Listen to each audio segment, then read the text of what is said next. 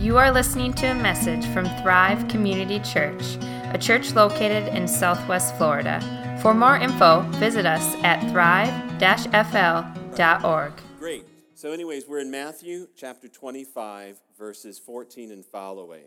And hopefully, if you don't have a Bible with you or a Bible app, we do have Bibles here. Anybody need one right now as we go through this teaching of Jesus? Okay, Matthew 25. For it will be like a man going on a journey who called his servants and entrusted to them his property. To one he gave 5 talents, to another 2, to another 1, to each according to his ability. Then he went away. He who had received the 5 talents went out at once and traded with them, and he made 5 talents more. So also he who had 2 talents made 2 talents more. But he who had received the 1 talent went and dug in the ground and hid his master's money. Now after a long time, the master of those servants came and settled accounts with them. And he who had received the 5 talents came forward, bringing 5 more talents, saying, Master, you delivered to me 5 talents. Here I have made 5 talents more. His master said to him, Well done, good and faithful servant.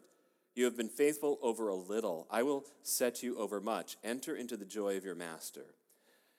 And he also, who had the 2 talents, came forward, saying, Master, you delivered to me 2 talents. Here I have made 2 talents more. His master said to him, Well done, good and faithful servant. You have been faithful over a little. I will set you over much. Enter into the joy of your master. He also, who had received the 1 talent, came forward, saying, Master, I knew you to be a hard man, reaping where you did not sow and gathering where you scattered no seed. So I was afraid, and I went and hid your talent in the ground. Here you have what is yours. But his master answered him, You wicked and slothful servant, you knew that I reap where I have not sown and gather where I scattered no seed? Then you ought to have invested my money with the bankers, and at my coming I should have received what was mine own with interest. So take the talent from him and give it to the one who has 10 talents. For to everyone who has will more be given, and he will have an abundance. But from the one who has not, even what he has will be taken away. And cast the worthless servant into the utter darkness, in the place where will be weeping and gnashing of teeth. Wow, maybe this is a familiar parable to you. I am amazed at different times when I've read it before. And one thing that I think we have to realize right away from this parable, along with the other teachings in Matthew 25 and at the end of, just before Jesus enters into Jerusalem, is this, that life is not a merry-go-round that you just keep going around and around and around. But the way God has set it up is it's a straight path. There has been a beginning, there is a middle, and there is an end goal. And that's what's being assumed here by Jesus, is saying, okay, you've begun with me, you're journeying with me, and now there is going to be an end goal. I'm headed toward Jerusalem, but after I leave, after I depart this world, after I'm risen from the dead and ascended to heaven, now the question is, what do you do with your life before the end, the glorious end, when he returns again in glory? What are you supposed to do? How are you supposed to live in response to the gospel? It's kind of like, now what? Now what do we do? Okay? And so in Matthew 25, these parables, this is one of them, speak to that in-between time, between Christ when he came, when he conquered sin and death, when he died, when he rose from the dead, and when he'll come again. How do we live in this in-between time? Now, I know some Christians, I've even said it myself, when things aren't going so well, or whatever in life, I say, well, it's all going to burn anyway. Have you ever heard anybody say something like that? It's kind of like basically saying, well, it doesn't really matter. Whatever happens here doesn't matter. I don't think that's a real Christian understanding of the gospel. Jesus says it does matter. What you do here matters. How your life is lived matters. You make a difference, and it affects even eternity. And this parable speaks to that today. Your life matters. And so we have this parable of the talents. Sure, life's messy, life's tough, life's difficult, life seems like it doesn't go anywhere at times, but there is a point to it all. There is a purpose to your life, and there is a direction. And boy, that gives me great hope. And I hope it will to you today too. So you're gifted with talents. Now when you hear that, you think right away about, maybe your special abilities, right? Hidden talents, like me muting my own mic when I didn't know it.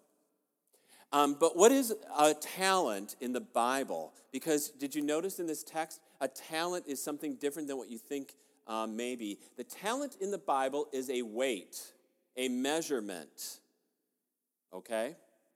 It's a weight specifically, you can even calculate it. It's 58.9 kilograms. What, 125 pounds or so? Of gold. Just think about that, okay? So gold, this week I checked it out. Gold is going for $34,774.25 per kilogram. How many kilograms of gold are you going to buy this week, right?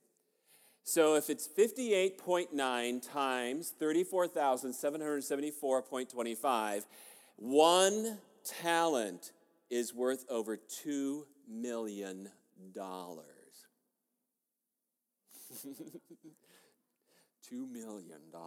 I mean, huge. Do you know what that means? That means everyone is given so much.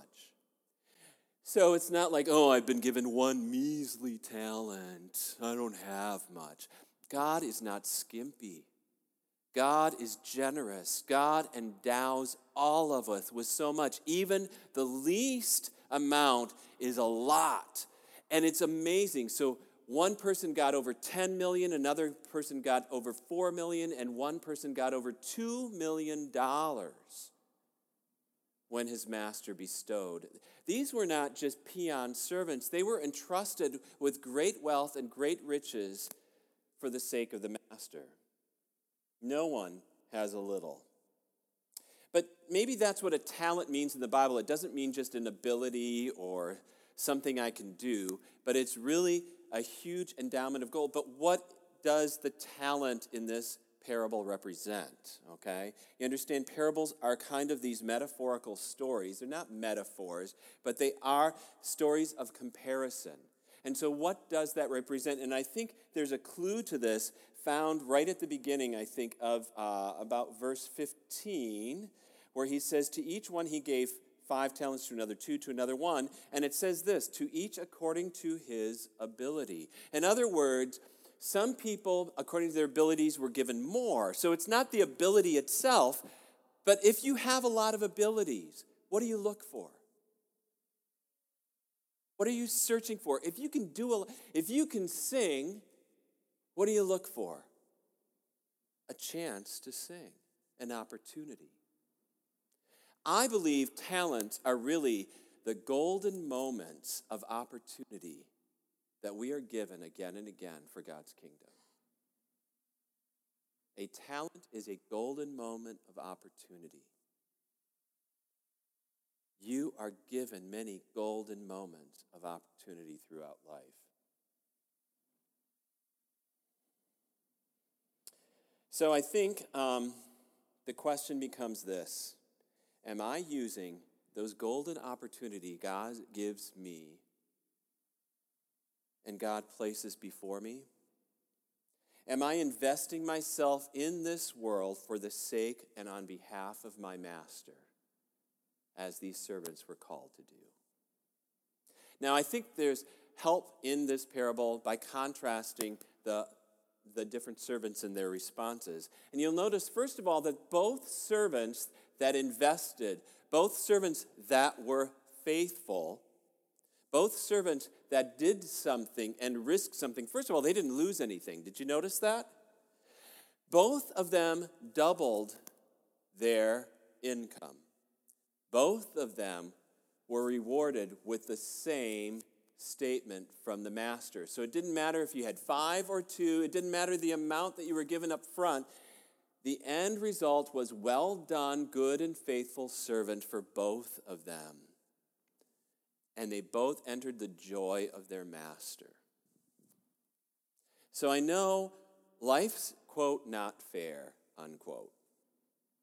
Some people are more gifted or have more opportunities than others. It's not about how many opportunities you have. It's what you do with them. It's not about how much stuff you got. It's what you do with it. It's how you respond to it. And regardless, you can hear, I can hear the same words from our master, and I believe you will, and I will. Well done, good and faithful servant. You've been faithful with a little, now you're going to get a lot. Enter the joy of your master. Now, I think it's time to contrast the 3 servants.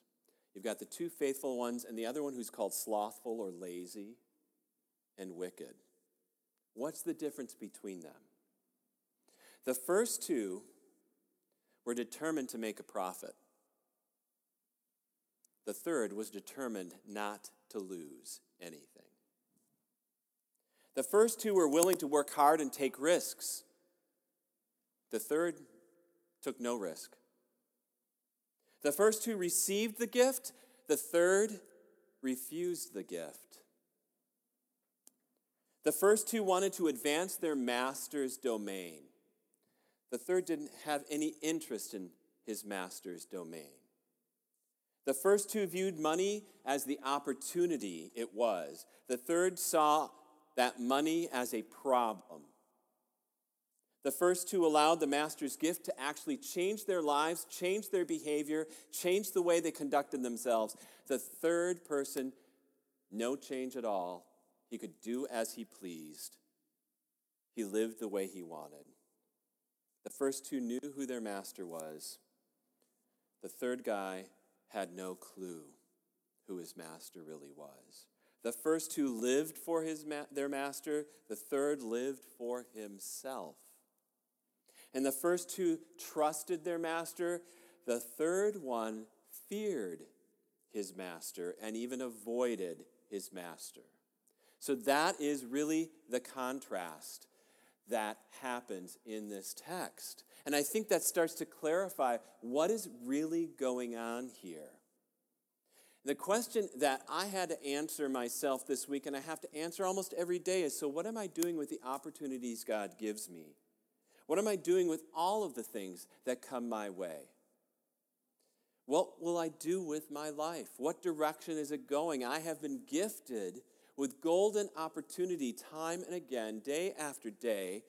His mercies are new each morning. It doesn't change from day to day in one sense, and in another sense, it's a new opportunity every day.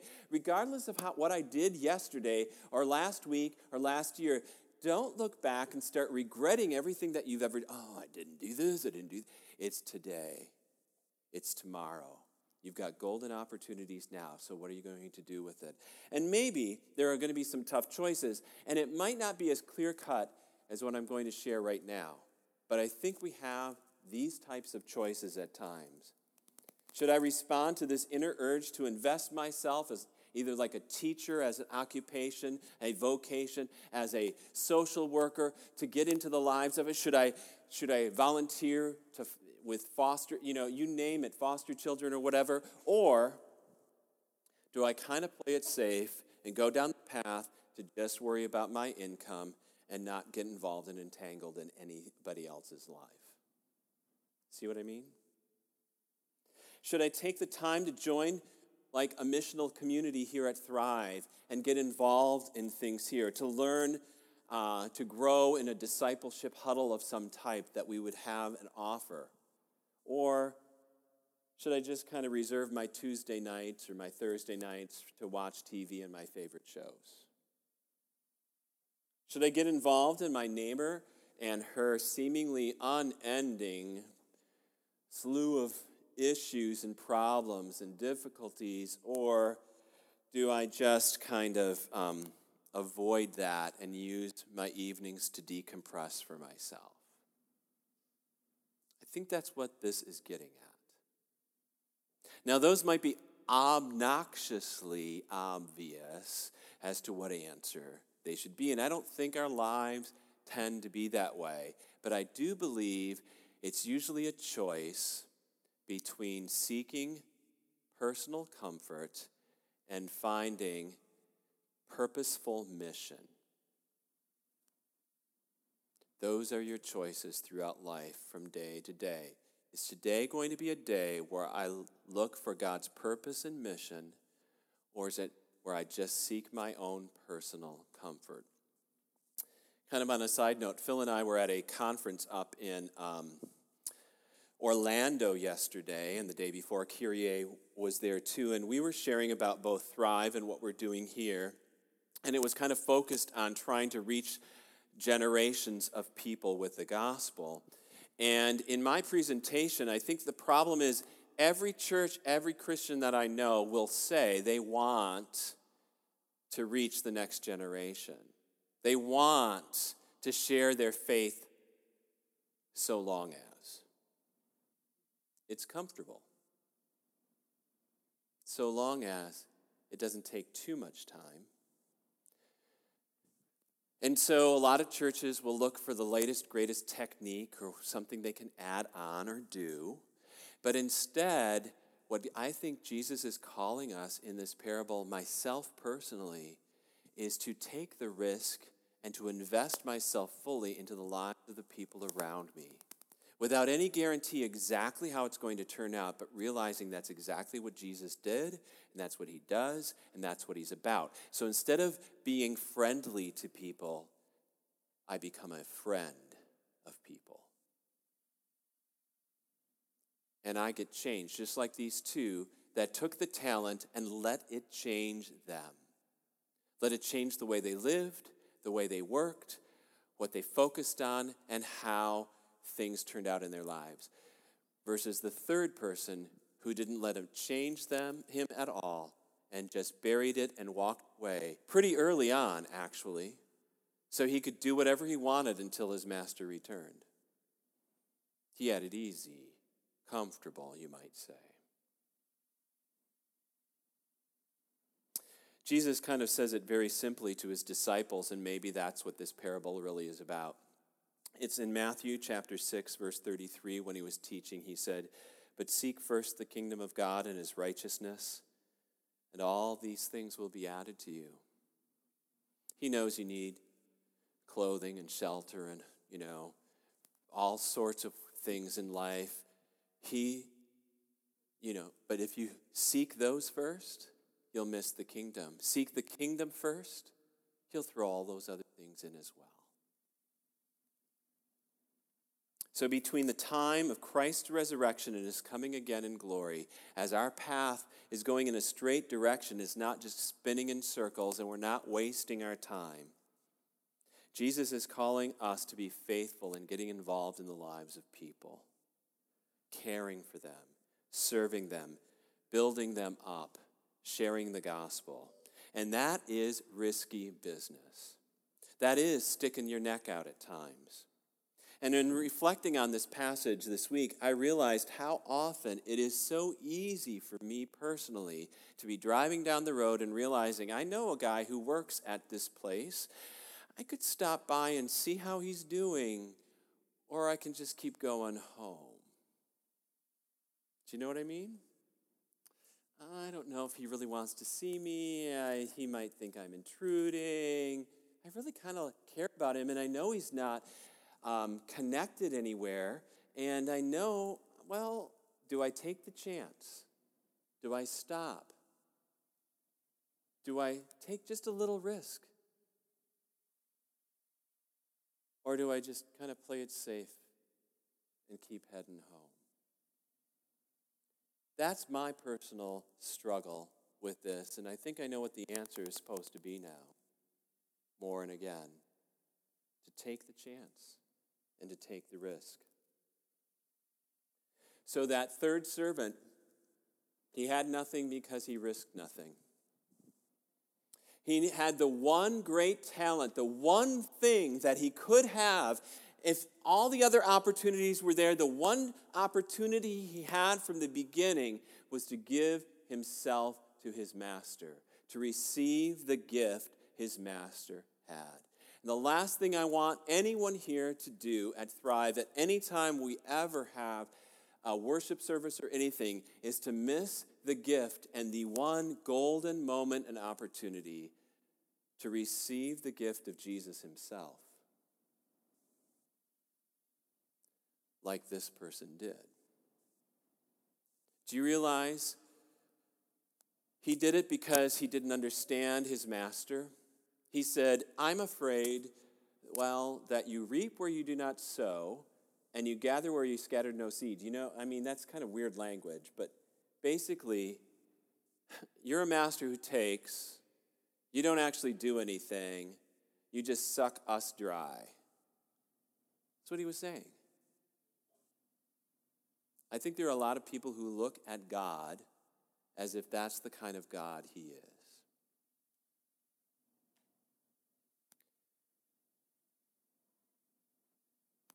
And he is not. God instead is the one who doesn't leave you dangling there wondering what to do, but he is the one who is hanging there upon a cross for you. He's not the one where you have to question, what does he want? He's the one who asks the question, why? Why have you forsaken me? He's not the one who tells you, do, you better. He is the one who says, it is done, it is finished, it is complete. And he pours out everything for you. He invests everything in you. He gives you all that he has. And what you have, he wants that golden opportunity to be with you forever. And he offers that to you both today and always. That's yours. He gifts you with talents, with opportunities abundant, and he's not skimpy about it. And today he comes to us both here and he says, take and eat, take and drink. This is me given for you, my body, my blood poured out for you. He invests himself in your life. He takes the great risk of offering everything, and you can turn him away. But he risks anyways and gives everything to you.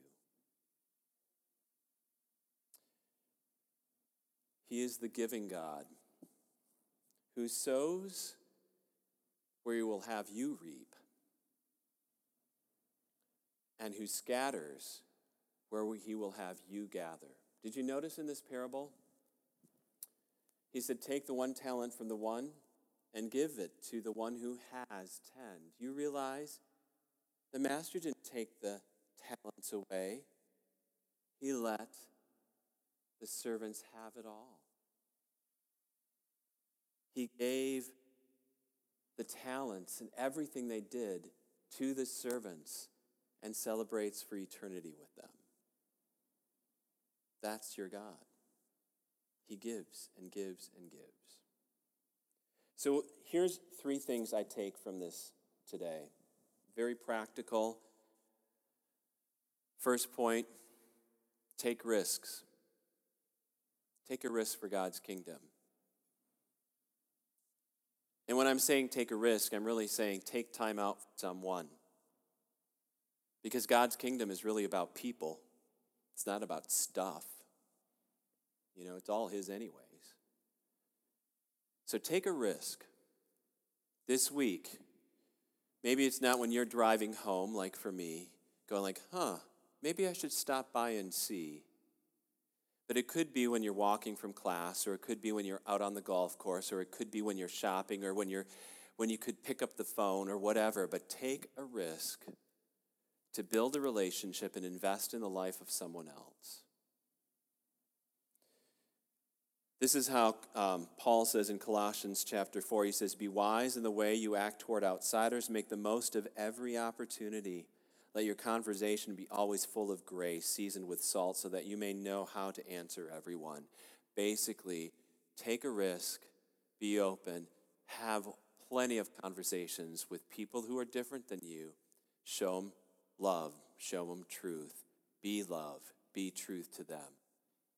Take the chance. They might not accept, but maybe they just will. Secondly, I think just like finally the third person did, but secondly, we need to name our fears. What is it that I'm afraid of? Why don't I make that stop? Why don't I make that phone call? Why don't I take the chance? Why don't I use that golden opportunity? What am I scared of? And let it be known what it is, and then realize, Lord, it's not what it's fear, false expectations appearing real. It's not even real. I'm afraid, oh my goodness, this guy is, I come there and he thinks I'm going to be, he's probably going to say, and in fact, this has happened to me hey, it's great to see you. Why are you stopping by? Well, I just wanted to see how you were doing. Oh, wow. Unexpected. You know what I mean? What are we afraid of? Name it, and then say, Lord, you're much more important than this fear. In fact, you can overcome this fear. There are a lot of people who have looked like they've done a lot in this world. They've got a lot. They have so much stuff. But in the end, really, they haven't really invested in anybody else's life. And I think it reminds me of what Jesus said in Matthew 16, a few chapters before our text. He told his disciples, if anyone would come after me, let him deny himself and take up his cross and follow me. For whoever would save his life will lose it, but whoever loses his life for my sake will find it. For what will it profit a man if he gains the whole world and forfeits his soul? There's a lot of people that have gained it all, who have not taken the risk, who have not entrusted themselves to their master, who've buried and gone on about their business. What have they really gained? And then thirdly, a very practical, do you realize that planting a church is one of the riskiest things you can do? You're usually outside of your comfort zone. You're taking chances. It's very vulnerable. You're inviting people to something, to a fellowship that's just forming, that's just like a little baby or a toddler, that doesn't have all the bells and whistles, but you're inviting them to a relationship with you, with others, and with Jesus. And really, in the end, maybe that's risky, but that's what it is all about anyway. And regardless of what you do, even in a church planting situation like this or somewhere else where you're developing new relationships and trying to reach new people and connect more people to Jesus and to others, you know what you're going to hear? Well done, good and faithful servant. I entrusted you with a little. Boy, you're going to get a lot more. Enter the joy of your master. Let's pray.